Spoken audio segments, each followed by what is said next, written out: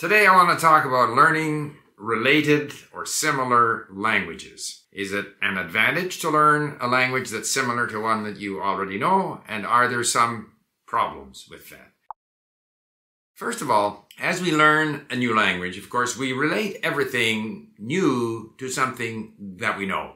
If we just take the language full of words and sounds we've never heard before and we can't relate it to something that we know, something that we're familiar with, if we don't have that something, we're not going to learn. So we relate things back to things that we already know. And as we progress in a language and we see new words that are different forms or changed forms of words that we already know, the fact that we see these words that are familiar to what we already know, that helps us learn. And of course, we gain confidence as we continue learning the language. And then we push the envelope into things that we don't know, and they eventually become things that we know.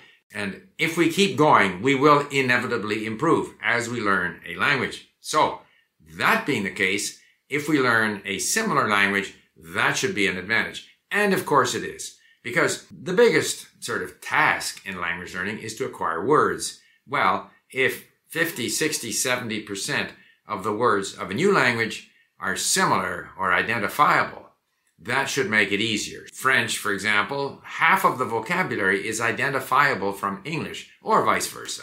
So those languages, for that reason, are easier to learn, say for an English speaker to learn French as opposed to Greek or Chinese. So that is a big advantage. And there are many examples. It's not just English and French. It's obviously the Romance languages. If you know Spanish, it's easier to learn Italian or Portuguese. If you know Russian, it's easier to learn Czech or Ukrainian or Polish. I'm even encountering this in the case of Arabic, where having started with Fusha, which is standard Arabic, I now take all of that vocabulary and familiarity with how the Arabic language works in a way and apply that to, say, Levantine Arabic, which is in many ways quite different. However, what I want to point out is that there are some pitfalls. There are some difficulties. First of all, when we learn a language and then start to speak in a language, there are sort of three things that happen in our brain as we try to produce an utterance. First of all, there is a word that will come to mind in the language, and we'll throw that out there because we're comfortable using it. And apparently we then go to a structure that we have used before.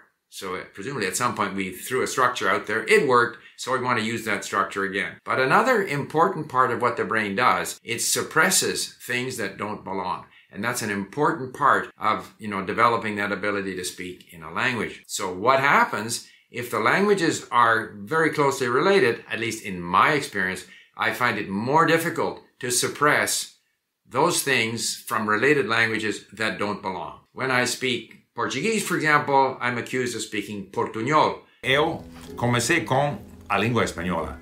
Então, é difícil para mim criar as conexões neurônicas no cérebro para falar melhor em português, porque tem essa influência da língua espanhola. There's a lot of Spanish pronunciation, Spanish phraseology or structure, Spanish vocabulary, even some Italian. So those things tend to kind of get a bit mixed. Now, hopefully, if I were in a purely Portuguese-speaking environment, then I would speak more Portuguese and less Portuñol. Similarly with these other pairs, these other like Slavic language groups, and similarly with Standard Arabic and, say, Levantine Arabic. Now, it doesn't hamper comprehension. And if we remember that comprehension is the sort of core skill upon which all other skills are built, then if you understand well and you still confuse them a little bit, it's not a big deal. Another example of this learning similar languages is the example of Romanian. Romanian, for me, was very easy. I had the advantage that it had, say, 70% vocabulary that was similar to Romance languages. Another 20% is apparently of Slavic or of some Balkan area languages. But 70% is from the Romance base. But the structure is quite different. And so therefore it was easier for me to suppress things that didn't belong. So blessings and disadvantages, primarily it's a blessing. The sort of determining factor of how easy a language to learn still remains how similar the languages are and how similar the vocabulary is. But you can't take it for granted. And it's sometimes very difficult Once you have acquired, let's say in my case, Spanish, and I put myself into a Spanish frame of mind, and I've learned to imitate Spanish. It's almost like I'm an actor playing that role, and now I'm asked to play this other role, this Portuguese role. It's difficult to do. So comprehension is good. Getting to where you speak that other language well is something that I have found difficult to do. Other people, I know a lot of excellent polyglots who are sounding close to native in related languages, so it may just be a problem that I have. But I thought it would be interesting to share this with you. And I look forward to your comments. Bye.